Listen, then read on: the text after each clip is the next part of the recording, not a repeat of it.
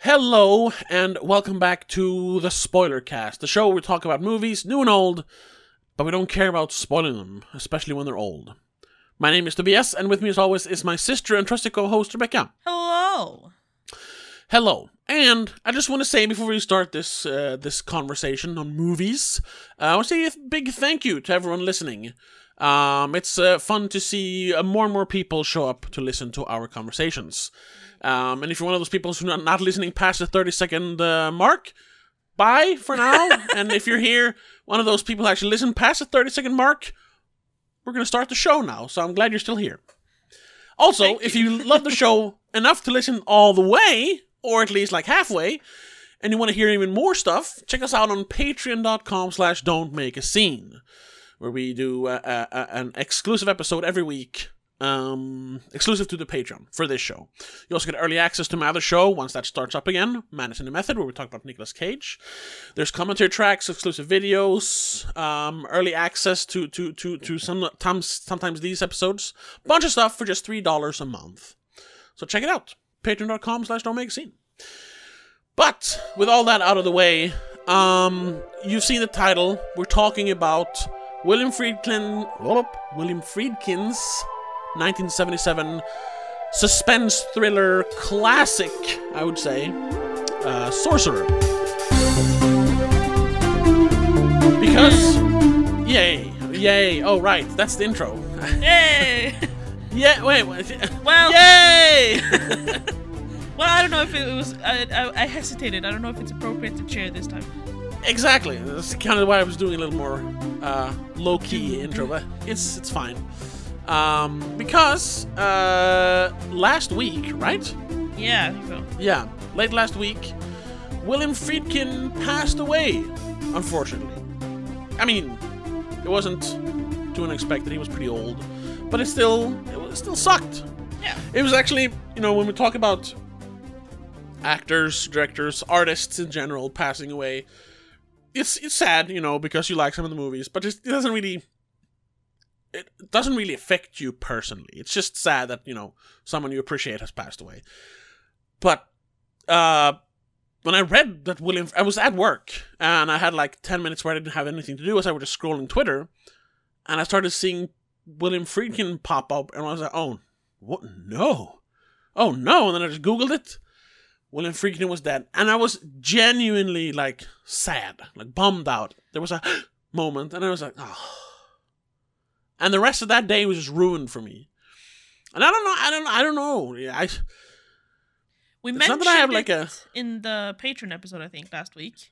Yes. Where it's like, when certain celebrities that have been around all your life, even though you don't know them, you're just used to them being there.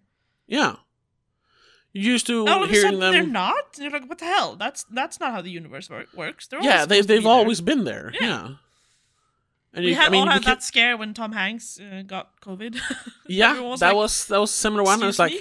wait, Tom Hanks can't die? He can't get sick. He's immortal. What are you talking about? He's Tom Hanks. Yeah. Yeah, and it was similar with this. It was like, but he can't die? What do you mean? He's always been there. He's always gonna be there. Who's gonna make weirdo documentaries about exorcists and, call out Nicholas Winding Refn on his bullshit in interviews? Who's gonna make some of the best movies of all time? I mean, there's other people, but it actually really affected me. Yes. I don't know how you feel about it. Well, I barely knew the name, but I have seen a couple of movies. Yeah, we've talked about him. Yes. Yeah. So I wasn't as affected, obviously, because it's not a director that I have. I don't think I remembered that he was the director for the two movies we have talked about, if I'm being honest. Okay. And scrolling through his IMDb, I don't think I've seen much else. No, and I haven't seen all of his stuff. I've seen the big ones. And I actually hadn't seen Sorcerer until now. I watched it today, and it was the first time I actually saw it. Yeah, I watched it today as well. Yeah. But I've seen enough of his movies, and it's really, really more than his movies. Well, except for The Exorcist, of course. More than his movies, it's his interviews where he's so He's so open and straightforward. He was so open and straightforward about his thoughts on movies and just stuff in general. To the point where like he's trying to like not promote The Exorcist, but like talk about The Exorcist with the with the author of the book, William Peter Blatty, and he starts like, no, I disagree with your ideas on the book here because when I read it, I felt that, no, you're saying this to the guy who wrote the book. He's like, but it's just who he was. Like I said, there's an amazing interview between him and Nicholas Winding Refn, the guy who made the Pusher movies and Drive, of course, Yes. where they talk about his, at that point, latest movie, Only God Forgives, which is a notorious, like, hated or loved movie because it is painfully pretentious. Oh, God. And William Friedkin, who's kind of a pretentious guy, but also very, straightforward in his movies. You can consider him a pretentious person, but his movies are usually pretty straightforward. He was just like, trying to like, Nicholas, like, what was you thinking when you made this movie? It's basically like, it's a piece of trash, basically. And Revan is like, no, I really enjoyed making the movie. I feel it's a highly introspective piece. And it's like, no, just stop no, it's it. not. Shut up. You made a piece of crap, but you had to sell it to at least make some money back. Shut up, basically, in front of an audience. No, it's not in front of an audience. He mentioned it in front of an audience, but the one is just a taped interview. But it's great. But it's on tape. I mean, yes, and he's like public calling him out on his eventually. bullshit. Yeah, and I love Nicholas Winding Refn as well. He's made some of my favorite movies, but that one is a tough sell, and I'm glad that Friedkin called him out on it. But stuff like that made him an interesting Special. person. Yeah. So, since we've already talked about these two other biggest movies, The Exorcist and The French Connection, I thought it would be appropriate to talk about his like third big one, which is Sorcerer. He's obviously made other famous movies, not to mention Cruisin', of course. But then he was involved with, no, that's a TV show, because he was involved with the Twilight Zone movie, but it was just a TV show. But then other movies that I like, but maybe aren't as popular, are some of his latest movies, Bug and Killer Joe. But they're not as well known.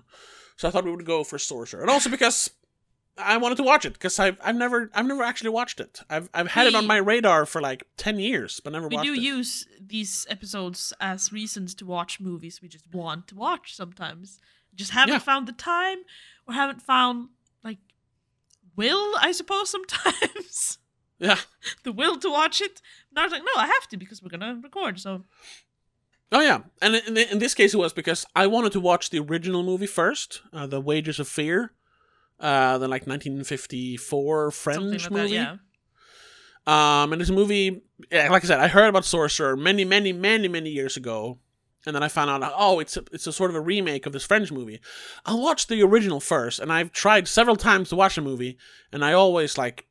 Not because it's bad, it's just I lose interest. I don't want to say it's bad, because it's not, but I lose interest like halfway through. So I've never finished that movie. In French as well, which doesn't help. It doesn't help, yeah. So I've never been able to finish it, so therefore I never watched Sorcerer. But today it was like, well, I don't have time to watch both of them, so I'll just watch Sorcerer since we're going to talk about it. Yes. And I'm glad I did. Sorry this took so long. So yeah, what did you think of it? Oh, I thought it was great! Just getting it out in front. First and foremost, it's not his best movie. No. Out of the big three, this is the probably worst one. Yeah, I'd agree. But I still think it's a great movie. If anything, it is the most like nerve-wracking, nail-biting movie of the big three. Really, of all movies that I've seen, at least, that he's made. It is. There are moments in this that are so tense, I literally froze. See, I don't know, I've seen a lot of reviews saying that, and I was like, there was once or twice when I did, like, super focused, had to double check, like, did I miss something? What the hell is happening? Other than that, I thought it was kind of slow. Okay. And it was bridge scenes where the cars are almost falling in the water or falling down the cliff. Obviously, Jesus Christ. those scenes are very well made. Yes, and and honestly, I think much of the like build up around the movie is that bridge scene. Yes. I mean, it's on the poster. Yeah. It is so fucking intense, especially when the second car drives over, the titular sorcerer car drives over. Yes. And the guy falls through and he's almost run over. And then the tree comes from the flood and hits them. It's like, oh my god. I thought they were impaled for a second. Yeah, and they start pulling it with the winch, but that's pulling on the bridge and it's breaking just as they like. It's stuff we've seen before, but you know, in newer movies. But before we saw this, but seeing it here, it's just like they manage to get over exactly when the bridge breaks. What adds to it is that I'm assuming in the 70s you didn't have, you know, all the safety precautions and like super rigs doing that stuff. So yeah, I'm guessing there was an element of fear like for the actors. That's funny you brought that up, because I was thinking I read up on that before. That's kind of funny. That's actually a bridge they built specifically for the movie. Oh, thank God! But still, yeah, it's like super reinforced. There's full of steel wiring and cables everywhere. Like, it was designed to look rickety. It was sure. It was just a great set build. But even so, it just felt so much more real. Yes, because they can't fake anything with CGI, really. Yeah, it felt like one of the, like, that's why it was so intense, because it really felt that they were on that bridge for real. Yes. In that goddamn torrential rain, and the raging rapids below them, and then when I don't even remember which, it's the first car when it kind of goes off onto the side and the whole bridge almost like topples over. Yes. And the long zooms, how the guy is just sitting on the bridge trying to like move over here. Just how they set up the cinematography, the directing, the fact that there's no music in the scenes. Oh yeah, that's makes true. it even more tense. Than if they would have like dun dun dun music. Yeah. That scene, I mean, a new favorite, like, in general. Not just favorite in the movie, favorite of Roland Friedkin. One of my favorite scenes of all time. God damn. I assumed, I didn't read up on trivia before this, so I assumed it was more rickety because I did happen to read like a spoiler comment or review somewhere, I think it was on Letterboxd, that apparently conditions weren't the best. No, I'm sure they weren't. I mean, Friedkin wasn't known to be like the most considerate of directors. No, exactly. And the first trivia on IMDb is that, like, besides internal on-set conflicts, Friedkin has said that approximately 50 people had to leave the film for either injury or gangrene, as well as food poisoning and malaria. Yeah, he himself got sick with malaria during the shoot, so... Yeah, almost half the crew went into hospital or had to be sent home. Yeah, because they actually went into the jungles of South America to shoot the movie. There are no sets in the movie at all. Exactly. They just went right into the jungle and filmed it. Which is why I heard some people comparing it. That's the word. Comparing it to Aguirre, The Wrath of God. I don't know if you've seen that, the Klaus Kinski movie. Where it's also just it's supposed to be like a bunch of conquistadors that are stuck on a raft going down like the Amazon River or something and being attacked, and, you know, they're starving and they're sunstroked. Amazing movie. Very, very similar in like tone and style to this. Very like documentary feeling. As I can see the or the comparisons being made. In general, but I guess that's more because of the setting, because when you're thinking of Friedkin movies, you're thinking more of like city movies. Even a movie like The Exorcist, which mainly takes place in a house, feels more like it's an urban townhouse. movie. Yeah, the city is almost a character even in that movie. There's definite influences of them being in a city. You have more connections. There's more people around. There's more things happening, I suppose, around them instead of just like in this case where it's literally 4 people in the woods eventually. Yeah, or in the jungle. Exactly. And then of course the French Connection is very much a New York City movie. Yes. Cruising is the same way. You haven't seen the one, but it's basically the same. It's about a New York City cop who's going undercover in the burgeoning gay leather bar scene. It's actually a pretty good movie. So his movies have always, at least for me, felt very, very urban. I don't know if that's, I don't mean urban as in whatever, the racial connotation. I just mean that takes place in cities. Yes. Yes. But this is like basically all in a jungle. Or at least the second half is all in a jungle. Yes. Felt very different, and not just to reference Aguirre, but to reference what's his name? Werner Herzog in general, who made Aguirre and who made Fitzcarraldo, which is another movie about a crazy guy who wants to build an opera house in the Amazon. So he takes a steamboat down the Amazon River. The steamboat is the opera house, and then he wants to pull it. He has to get to the place where he bought the land to place the opera house. They have to pull the steamboat, which is a giant steamboat, over a mountain. And to do this in the movie, they pull the steamboat over a mountain. And he's done a bunch of documentaries. Have you heard? You've heard the name at least, I suppose. Yes, I've heard the name. Have you seen any of his movies?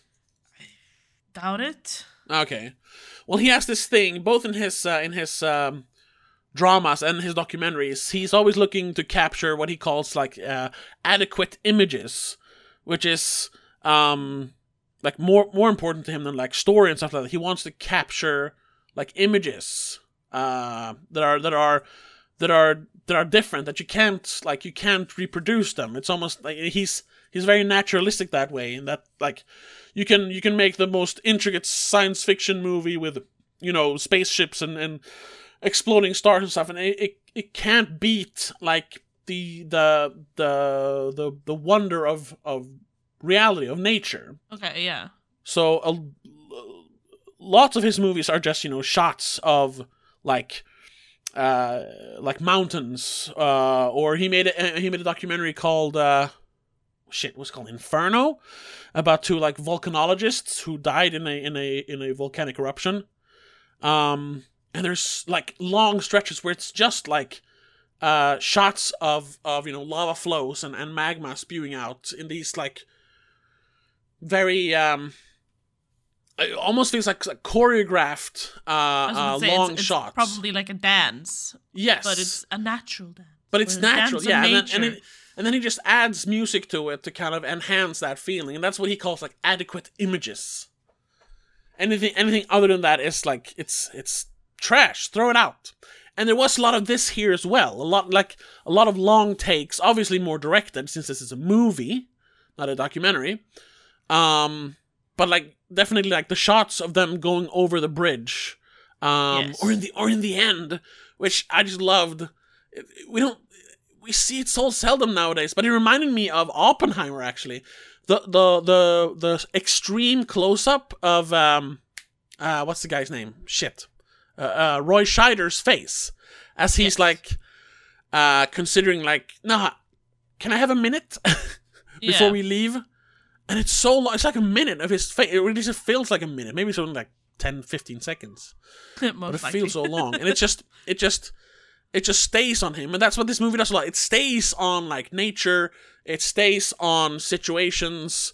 Even when it's very hectic, it like paints a picture. It gives you time to process. Yeah. So I say he manages to catch adequate images in this movie, which I really enjoyed. Yeah. Oh. However, yes, the story was a bit slow and sometimes confusing, because there were a lot of, in the beginning at least, there were too many introductions to I've of course later on realized, oh, it's introducing us to the people who will be driving the cars. Yes.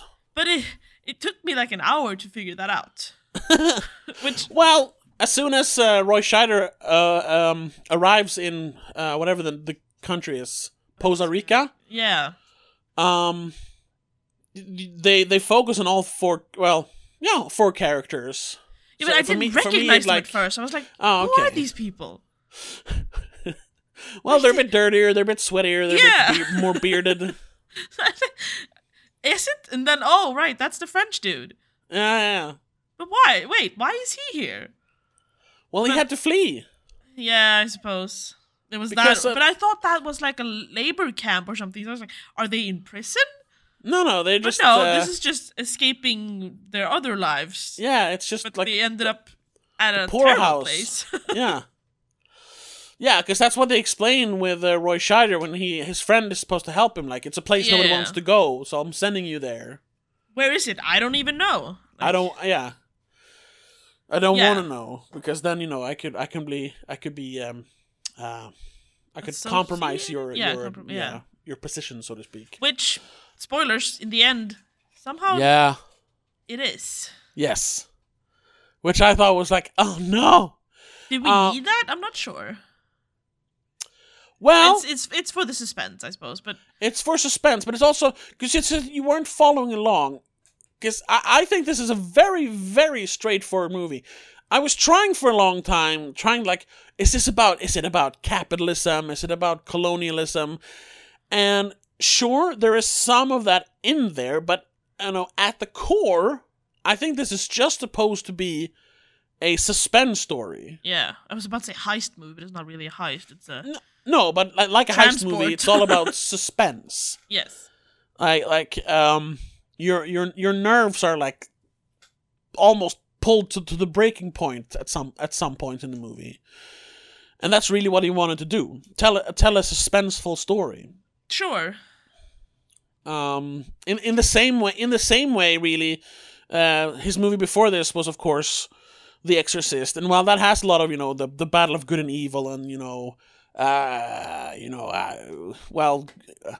him being an atheist making a movie where God clearly exists, and so does the devil and all that. There are themes and ideas that he's trying to convey in that movie. We've talked about it in our Exorcist episode. You should check it out. But that's also his thing. Like, it's also just a very a straight up horror story. Yes. About a mother losing her child to a demon, and a priest coming in to try and save her. So this one, even more than The Exorcist, it's just a straightforward story, like a thriller. Sure. So the plot for me was not confusing at all. But the confusing part to me was that there was such a long intro trying to introduce all the characters, when that really didn't matter in the end. Because who they were was completely disappeared by the time they were sitting in those trucks.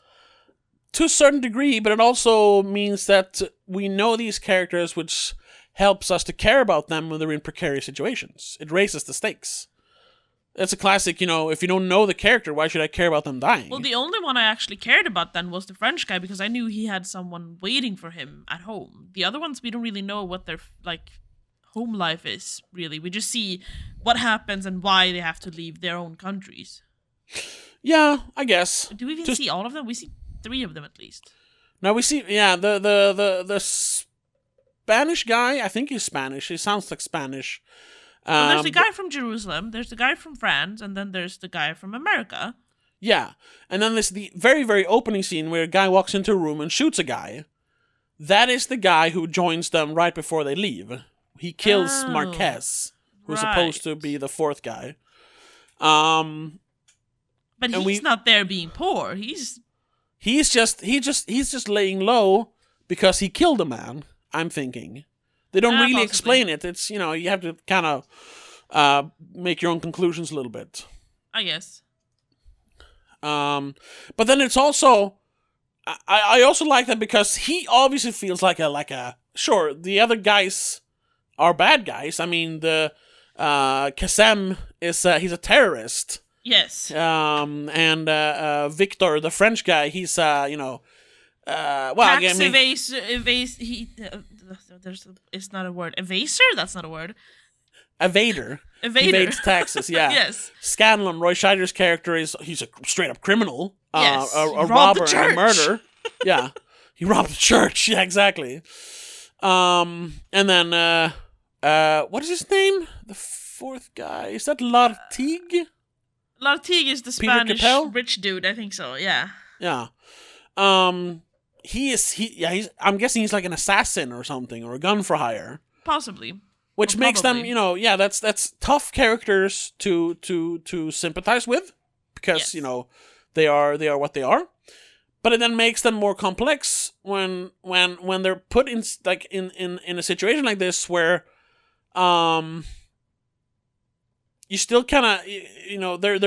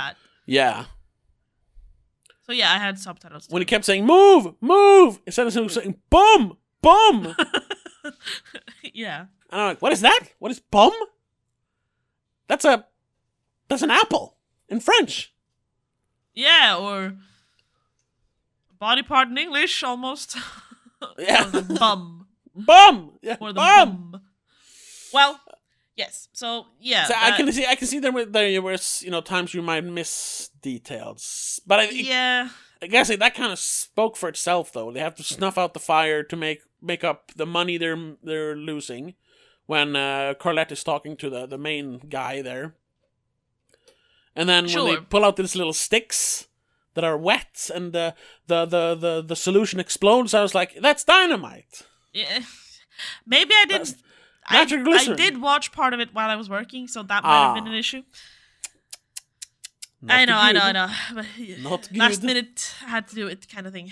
Sure. Anyway, Also, yeah. I mean, in general, yes, this was an entertaining movie, and it was intriguing enough. But there were parts that I thought was too slow and too long. It took too long to get to the suspense. Yeah, I agree. It did not have to be as long as it is. It's 2 hours. Yes, it could have easily been like an hour 40. The first hour is very slow, very. Yeah, it's all just setting up the characters, setting up the oil company, and even beyond setting up how they got to the place, setting up their situation in the place. And then the reason they have to do this trip then. Yeah. We have this long sequence after the explosion of people mourning and stuff. I'm like, we get it. But that's where I think... two even, technically. Yeah, that's where I get the feeling the movie is trying to comment on like capitalism encroaching on like poor communities and stuff like that. Because obviously it's an American oil company. In general. Yeah, exactly. Dictators, I suppose. Yeah.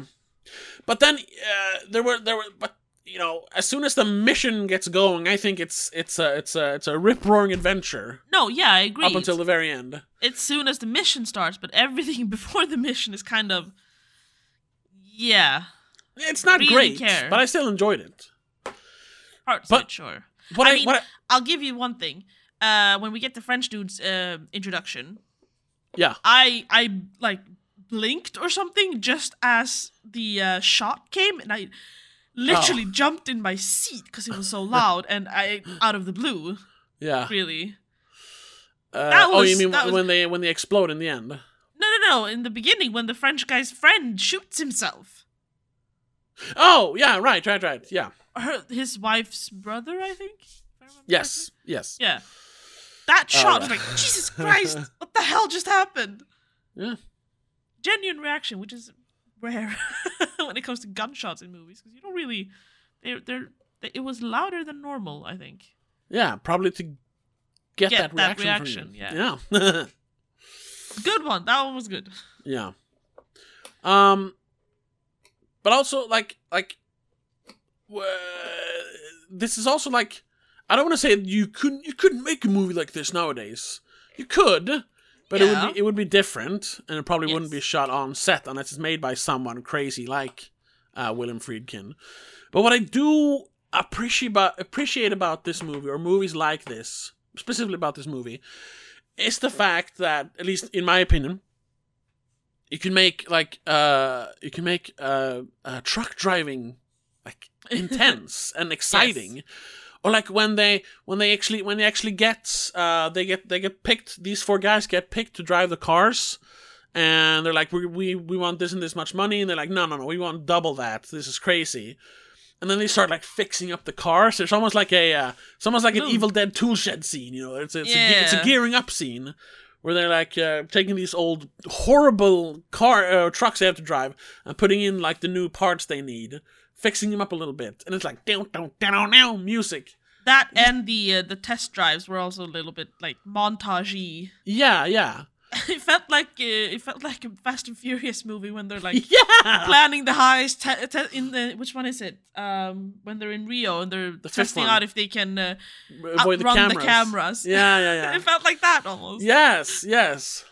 And I'm going to say yes, Justin Lin was inspired by Sorcerer when he made that movie. Possibly. Yep. Not impossible, at least. Not impossible. Yeah, he is a film buff.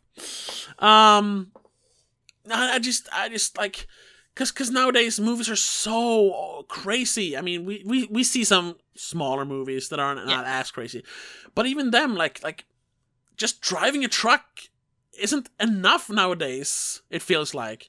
But then you watch a movie like this today, and you're like, "Oh wait, it can be enough if you just know how to handle the situation." Yes. You can. This is like I said, it's one of the most tense movies I've ever seen. It is honestly Fast and Furious before there was Fast and Furious. Yeah, at least the second hour. This is slow and furious. Well, sure, because goddamn, those trucks went slow, even on like plain roads. Like, dude, step on it. I mean, that family that they kind of we're drive running past, fast and the dude is just running in front of it, like dancing and jumping. What What the hell was that? Once again, some sort of I saw it some sort of comment on industry encroaching on nature, because that was obviously a proper living outside of society kind of Native American. Well, native Indian is what they're called. Indian family. And they're like laughing at their big dumb ugly machines. Big dumb trucks, yeah. Yeah. Making fun of them. And not having respect for them. Because ultimately, they managed to live for centuries, if not millennia, without stuff like that. And they're still fine. They're still here. They're healthier, even. Yeah. If you look at it from he that was, perspective. big and buff. Everyone else Ripped. just looked so, sickly and just tired all the time. Everyone in the city is a fucking dump. It opens up on a guy, looks like he's dead, lying in the gutter. That's what the movie, or the scenes open up on in that town. Other than him waking up from a nightmare, of course. Sure. So there's definitely some theme there if you wanna overanalyze this movie. Though I think that's too short to actually give it a full theme. That's just a little nudge. Yeah, of course. Yeah, a little theme, but it's not what the movie's about. To make you think. Yeah, for exactly. a second. Yeah. So I like I said, I thoroughly enjoyed it, and I want to see more movies, modern movies, where not specifically mundane things become super exciting, where you try and overdo it, oh my god, we're gonna make this movie about a librarian and it's super exciting how she puts up the book. No, I mean, no, it still has to be an extraordinary something. situation, but it doesn't have to involve a multi-million-dollar heist. I was about to say high-speed chases and super spies. It could just be this one that kind of does it, but also goes a little over the top towards the end. Is actually two of his movies. S. Craig Zoller does this with Brawl in Cell Block 99 and Dragged Across Concrete. Oh yeah. Sure, they have the hyper violence towards the end, but other than that, they're very, very, very grounded movies. Even though they do have shootouts and stuff, but it's very realistic, very mundane, but it's still super tense, super exciting to watch. Yes. Because, it's at least not... It's more grounded in reality. Yeah, exactly. And while I don't mind fantastical stories, I think a lot of filmmakers are sleeping on the excitement of hey, the real world is fucking crazy. Yes. Once again, talking about Herzog and his adequate images coming just from our planet. Yeah, though there's a fine line where you start doing things that are real, that are happening in real life, that are horrible, that you maybe don't want to see in movies as well. You see enough of them on the news. Sure. And doing mundane things, exciting, that are also happening every day, but perhaps they're not as dramatic in real life, and you just dramatize them a little bit. Yeah, absolutely. I mean, it's still supposed to be entertainment. Yes, prime example. We discussed this off camera a couple of weeks ago when I finally saw Black Klansman. Oh yeah, and the movie was fantastic up until the credit scenes where they started adding real life shit, and it just fucking ruined everything. Yeah, it got too real. Because you got the point across. Even though the entire movie's based on real things, it's still detached from reality. Yeah, and the fact that it's made like a 70s blaxploitation movie, yes. it removes itself a little bit from reality, which makes it easier to swallow. Exactly, but then you throw in those scenes that are from real life happenings and literally newscasts, people getting run over. Yeah, no, that ruined almost the entire movie for me. Yeah, but it's still a great movie, right? yes. It's one of the better movies of the last few years. Turn off before the credits. yeah, shut it off. Shut it off. So mundane is maybe the wrong word to use, but things that are actually happening in real life, not just super extreme spy things that aren't really real life things. Yeah. But make them exciting. And that's to kind of first bring this back to Friedkin a little bit, but then also I want to make another Fast and Furious comparison. But we'll start with Friedkin. That's what he managed to do in a lot of his movies. I mean, even a movie like The Exorcist is very, very grounded. Yes. Like, sure, the devil is in this little girl. Well, it's Legion, we find out in the third movie. Sure. You know, whatever. That demon thing, whatever. Yeah, but you're like, yeah, he's an atheist. The movie doesn't go out of its way to talk like, oh, there's gods and demons and like there's no like other ghosts or anything else in the movie. But as soon as you kind of see the first signs that she's not just sick, but there's something actually wrong with her, you're fully on board. Like, oh, okay, there's a demon in that girl. Because they're sort of treating it as a sickness specifically. Yeah. More than just like, because there's no like research montages where they're like discuss and realize that, oh, angels and demons are real and they have to convince everyone. No, they just need to take care of this specific issue. I mean, it's almost the other way around, where the priest, Karras, is like, listen, exorcisms is not a real thing. Yeah. First of all, they don't happen anymore, and there's usually just, mental issues. It's like, no, please come meet my daughter, and you'll see. He's like, okay, fine. Something is wrong. Something's wrong. Let's fix this. Let's not do...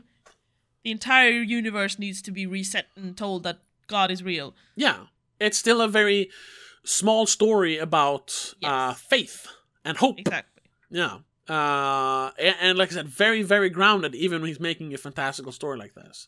Yeah. But then French Connection, once again, super grounded, but still, even though it's so super exciting. Yes, because they add the excitement to the normal stuff. But yes, it works. And you haven't seen it, but Bug is the same way. Okay. It's a girl, a woman who works at a bar. She meets this like kind of weirdo. I think he's a veteran, or he says he's a veteran, played by Michael Shannon, which helps with the weirdness. Oh yeah, an unhinged war veteran. Yes. And she kind of, I think she hooks up with him, and he starts talking, about they're trying to, they put fluoride in the drinking water, and they're watching us all the time. And she's like, okay, but he goes further and further. Yeah, and she starts believing him. She gets sucked into it, and it goes so far that they line their entire motel room with tinfoil, and I don't want to spoil the ending, but they go like way too far in trying to conceal themselves from them, the government. Yeah, the IMDb line is just, the line between reality and delusion is blurred as they discover a bug infestation. Yes. And but once again, are they real bugs or are they delusional? Well, you're gonna have to watch the movie to find out. It's a great Maybe I movie. will do it for the Patreon episode. Great. Yes. Why not? Right, because we sort of discussed what the Patreon episode was going to be, but do you want to watch another Friedkin movie? I don't know, maybe. We'll see. Because I was thinking we were going to watch the original Wages of Fear. Oh yeah, we talked about that. But maybe we should watch some more Friedkin movies. You know what, if you want to find out what we do end up talking about, check out the Patreon on Monday. Yes, patreon.com/don'tmakeascene. But anyway. You had another comparison to Fast and Furious. Yes. Just to wrap up the Friedkin then. Even in a story like that, once again, it's very grounded, very small means to tell a very exciting story. With Bug, I mean. Oh, yeah. Then back to talking I was about to say, about the first Fast and Furious? Yeah, sure. yeah. Comparatively to the later ones, yes, definitely. No, but comparing like the early Fast and Furious movies, speaking of Friedkin and cars, yes. The early Fast and Furious movies, we talked about this earlier this year when we did all the Fast and Furious movies. All the Fast and Furious movies, and of course, a couple of years ago when we did it for the 9th movie. Yeah. Even though the movies get bigger and bigger and bigger, it's it's still the earlier movies that kind of entice you the most, except for number 8. I love it. Number 8. Yes. Because see the ranking if you want to know. Yes, exactly. On patreon.com/don'tmakeascene. Oh yeah, that's on Patreon. No, and I recently saw a documentary. I don't know if I linked that to you. You sent it to me. I haven't finished it yet, but yes. Yeah, because it's about the entire franchise, from the first up until the latest movie, I think, where they discuss all the stunts, and even going into some of the stuff they don't talk about in the behind-the-scenes stuff on the DVDs, which was I thought was great. And it shows, like, honestly, I don't remember where we ranked it. We didn't rank the specific stunts, but the car flip at the end of the first movie, where Dom flips his car over Brian's car, is still one of the more exciting stunts in that movie, because they did it all for real. They literally flipped that car over that one and filmed it from inside the car that's on the ground. And it feels more exciting because it is, first of all, it's very grounded. I mean, the only thing that makes it like over the top is that they had to use a ramp to flip it. Otherwise, it's all real. Yeah. So it's making something exciting out of the real or the mundane, so to speak.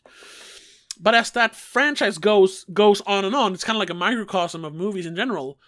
The stunts become more and more crazy to the point where you're like, no, they went too far. Yeah. Some people would say that's number 8. I still love that movie. I would say it's number 9.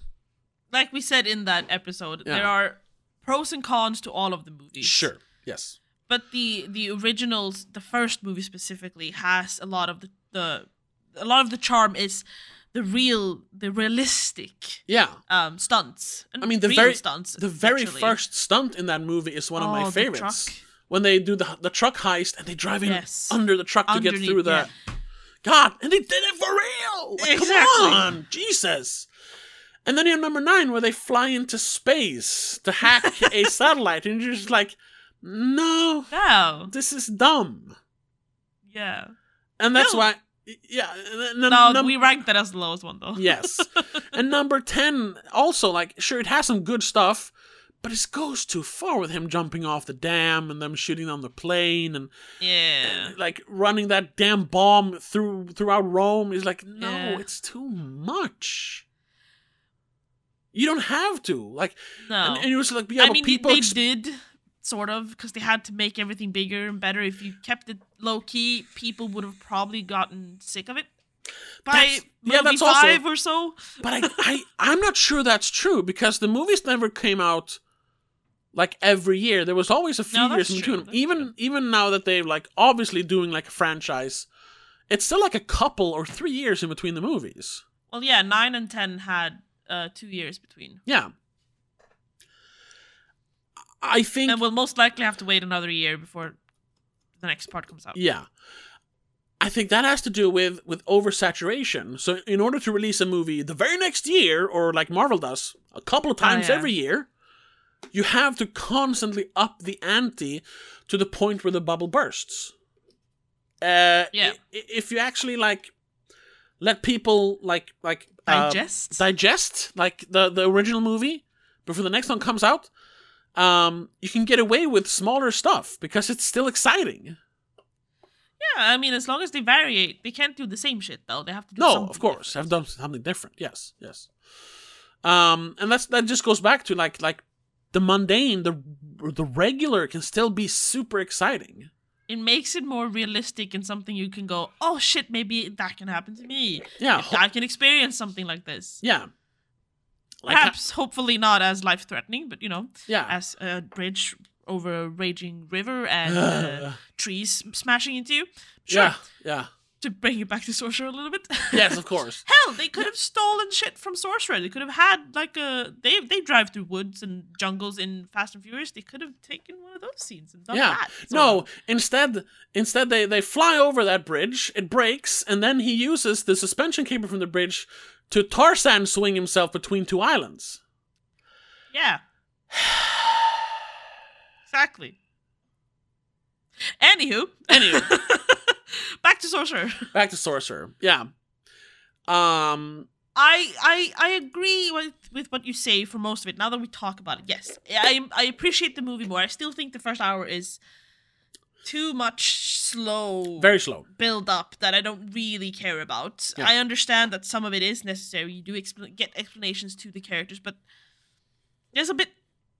It's too long. Yes. I don't need all of that. You might However- actually... Oh, sorry. No, go ahead.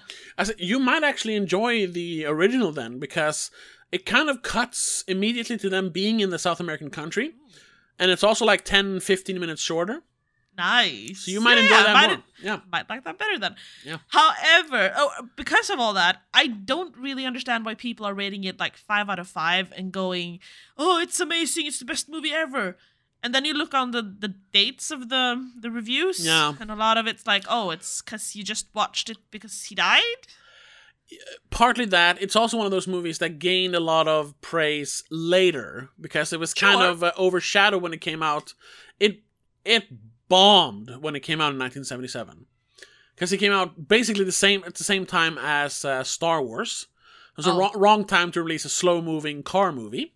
Yeah, and also it opens with a bunch of other languages, so Americans go, "Is this the right movie?" Yeah, which I always find that so fascinating. Like how they can just like, "Oh, it's subtitled. I'm not gonna watch it." Like, what? I'll leave. I know that's I was confused, to be fair. When I started, I was like, did I start the right movie? Isn't this supposed to be an American movie? But no, it changed. Didn't you get that opening thing where it says, like, parts of the opening of this movie is filmed in its original language, blah, blah, blah, blah, blah. It takes place in France. I don't know. I didn't think of it. I think it said that. Anyway. But at the same time, like, to dismiss a movie mainly because it's not in your native language. Yeah, that's dumb. We've said that before. That's dumb. That's just dumb. Yes. I kind of understand where you come from, like, the country that, like, exports the most media, which is America. You say what you will about Bollywood. Yeah, they make more movies there, but it doesn't go as far. It doesn't have the same reach as American movies. No. Hollywood movies. It doesn't. Unfortunately.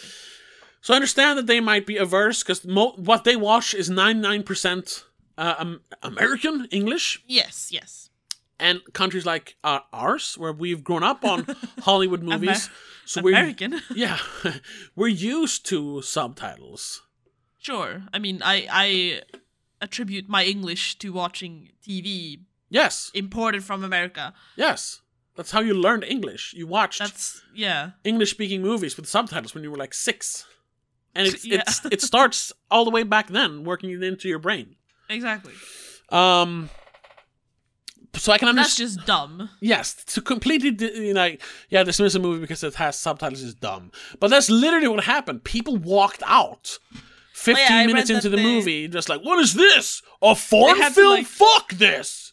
They had to, like, add details on the posters going, like, be aware, this will start in foreign languages. Yeah, that's what it says. It turns into American eventually. Yeah. I mean, they didn't have the internet, so it was harder to watch movie trailers. But I mean, they must have seen the trailer at some point. Yeah, but they probably didn't put any of the foreign languages in the trailer. No, but then they would know that the movie's going to be in English eventually. It just starts out because it's in a different country. So maybe they thought what I thought, that I walked into the wrong movie. Yeah, maybe. But Roy Scheider's on the poster. He's American. Sure, but he's not in the first 15 minutes. Yes, he is. Maybe he is. I don't know. I know. Yeah, it's semantics. He's in the yes. whatever. But either way, yeah, people like and actually got poor reviews. Not terrible, but bad reviews. It got some people saying you say it's too slow. But also like. Comparing it to the original movie, or the first movie, I suppose, Wages of Fear, and saying like, it's more of a rip-off, like, but when that's not really one, he didn't want to make a remake of the movie, he wanted to do his own interpretation of the book story, story, which is why it's very different from the first movie, and I think it's pretty different from the book. He just took the main premise, really, and made his own story about it. I think the big similarities are, of course, expats in a foreign country having to drive dangerous cargo through a dangerous jungle. Yeah, I think that's where the similarities kind of end. Possibly the bridge in general. Yeah, maybe. But yeah, so it was pretty panned, but then later on, and it was almost not that it was like. a lost movie. But for a while, it disappeared very quickly from theaters because I know specifically Man's Chinese Theater, the being on Hollywood Boulevard, they stopped showing Star Wars to show this. But because now the next movie comes in because at that time you had one, maybe two screens in the cinema. Yeah, that's true. But they realized that this movie is not bringing in people at all. We're gonna stop showing your movie, Mr. Friedkin, and we're gonna bring back Star Wars, okay? And I mean, you couldn't buy it on video back then, so it was just gone. It was gone until home VHS releases came in like the mid '80s or something. Yeah. And at that point, people be like, Sorcerer? What? Huh? Because it disappeared because of Star Wars. Yeah. So it was kind of lost until it was, quote unquote, rediscovered in the like 2000s. I assume that had impact on why he didn't do, because apparently he was supposed to do a movie after this. This was like a small, yeah. Project that he wanted to do before he did like his next big one. Yes, which was supposed to be about like the Bermuda Triangle or something, Devil's Triangle or whatever. Yeah, something like that. But then he kind of scrapped that idea because of Close Encounters of the Third Kind. Yeah, too many similarities apparently in the themes or whatever. And also, I guess then this one kind of flopped. So maybe you're like, fuck you people, I don't want to. Yeah, I mean, time and money into that. He mentioned you're not going to appreciate it. Yeah, he mentioned somewhere that like. He was like done with Hollywood after this. Yeah. Which I mean, understandably, but also to a degree, though, I guess he kind of was. He didn't really make any more big movies after this, other than, I suppose Cruising. Because if you look at his as a director, I mean, he's done a lot, though. He's done a lot, but like. After this, he made something called Brinks, which Brinks Job. Nobody knows what that is. The Brinks Job, yeah. It doesn't even have a Metacritic a Metascore. And then of course, Cruising, and then smaller stuff like music videos, some movies here and there, TV series, TV movies, and like anything that you kind of recognize isn't really until, I guess some people would say Jade. Jade is recognizable, but it's also a terrible movie, or at least it's reviewed terrible. I don't remember. I haven't seen it since I was like a kid, which I shouldn't have seen, but still. It's one of those movies. And then it disappeared, really. And then you have, Rules of Engagement in 2000. He had a bit of a comeback there. The Hunted, 2003, Bug, 2006. Then back to video, TV series, and then in 2011 he made his last movie. Apparently he has one upcoming, though. That's in post-production, so... Maybe he was working on something. Ooh. The Kane Mutiny Court Martial. Whoa. What is that? Follows a naval officer stands trial for mutiny after taking command from a ship captain he feels is acting in an unstable way, putting in danger both the ship and his crew. Okay. Sounds, interesting because it's him. Other than that, not really. How does that remind me of Rules of Engagement? A little bit. But also like a court-martial thing. Yeah. So he while he didn't like withdraw, he kind of slowed down. Really toned down. Yeah, it sucks. I mean, this, like I said, this is the guy who made The Exorcist, and he really only has like 4 or 5 movies that really stand out, like that people talk about. It sucks. I've found 2 movies in his list now that I want to watch, but their Metascores are like in the 30s. Which are those? I want to watch The Guardian and Jade. Which one is The Guardian? Oh, a magical nymph who sacrifices infants to an evil tree. Jesus Christ. I need to Sounds that. awful. Yeah. Well, it's a nanny that is a magical nymph. So someone else's baby. It's this kind of like director for hire bullshit. It just doesn't sound good. But it sounds funny. It kind of sounds like one of those sleazy 90s thrillers, which I do like, so I might watch it for that. I mean, it did come out in the 90s. Yeah. It's a drama fantasy horror. You know what? I'm calling it now. Our Patreon episode's gonna be more Friedkin movies. We just need to watch a couple more. Okay. We'll do this one to find out which. Yeah, you have to, because now we already spoiled what we're doing. But to find out which movies, you have to check us out on patreon.com/don'tmakescene. Yeah. You know, maybe they're actually worth it. Whichever ones we end up watching. Yeah. But having said that, I think it's time to wrap this up. Once again, we haven't really said it actually. We just launched into it. We said it on social media before. But yeah, rest in peace, William Friedkin, a true master of the arts. It sucks, but I mean, people die. We will live on forever in your movies. Exactly, we will always have your movies. We will always have Sorcerer, The Exorcist, Bug, Killer Joe, Jade. I suppose. Whatever that one is. Yeah. So, it's a bittersweet goodbye, but you know, it's life. Death is as big a part of life as life is, or whatever. Yes. And with those sage words, I say thank you so much for listening. Yeah, we don't have to plug the Patreon anymore. No, you know, thank you so check much. it out. Thank you so much for listening. We'll see you in the next episode. But until then, have a good one. Bye. The Spoilercast is part of Please Don't Make a Scene.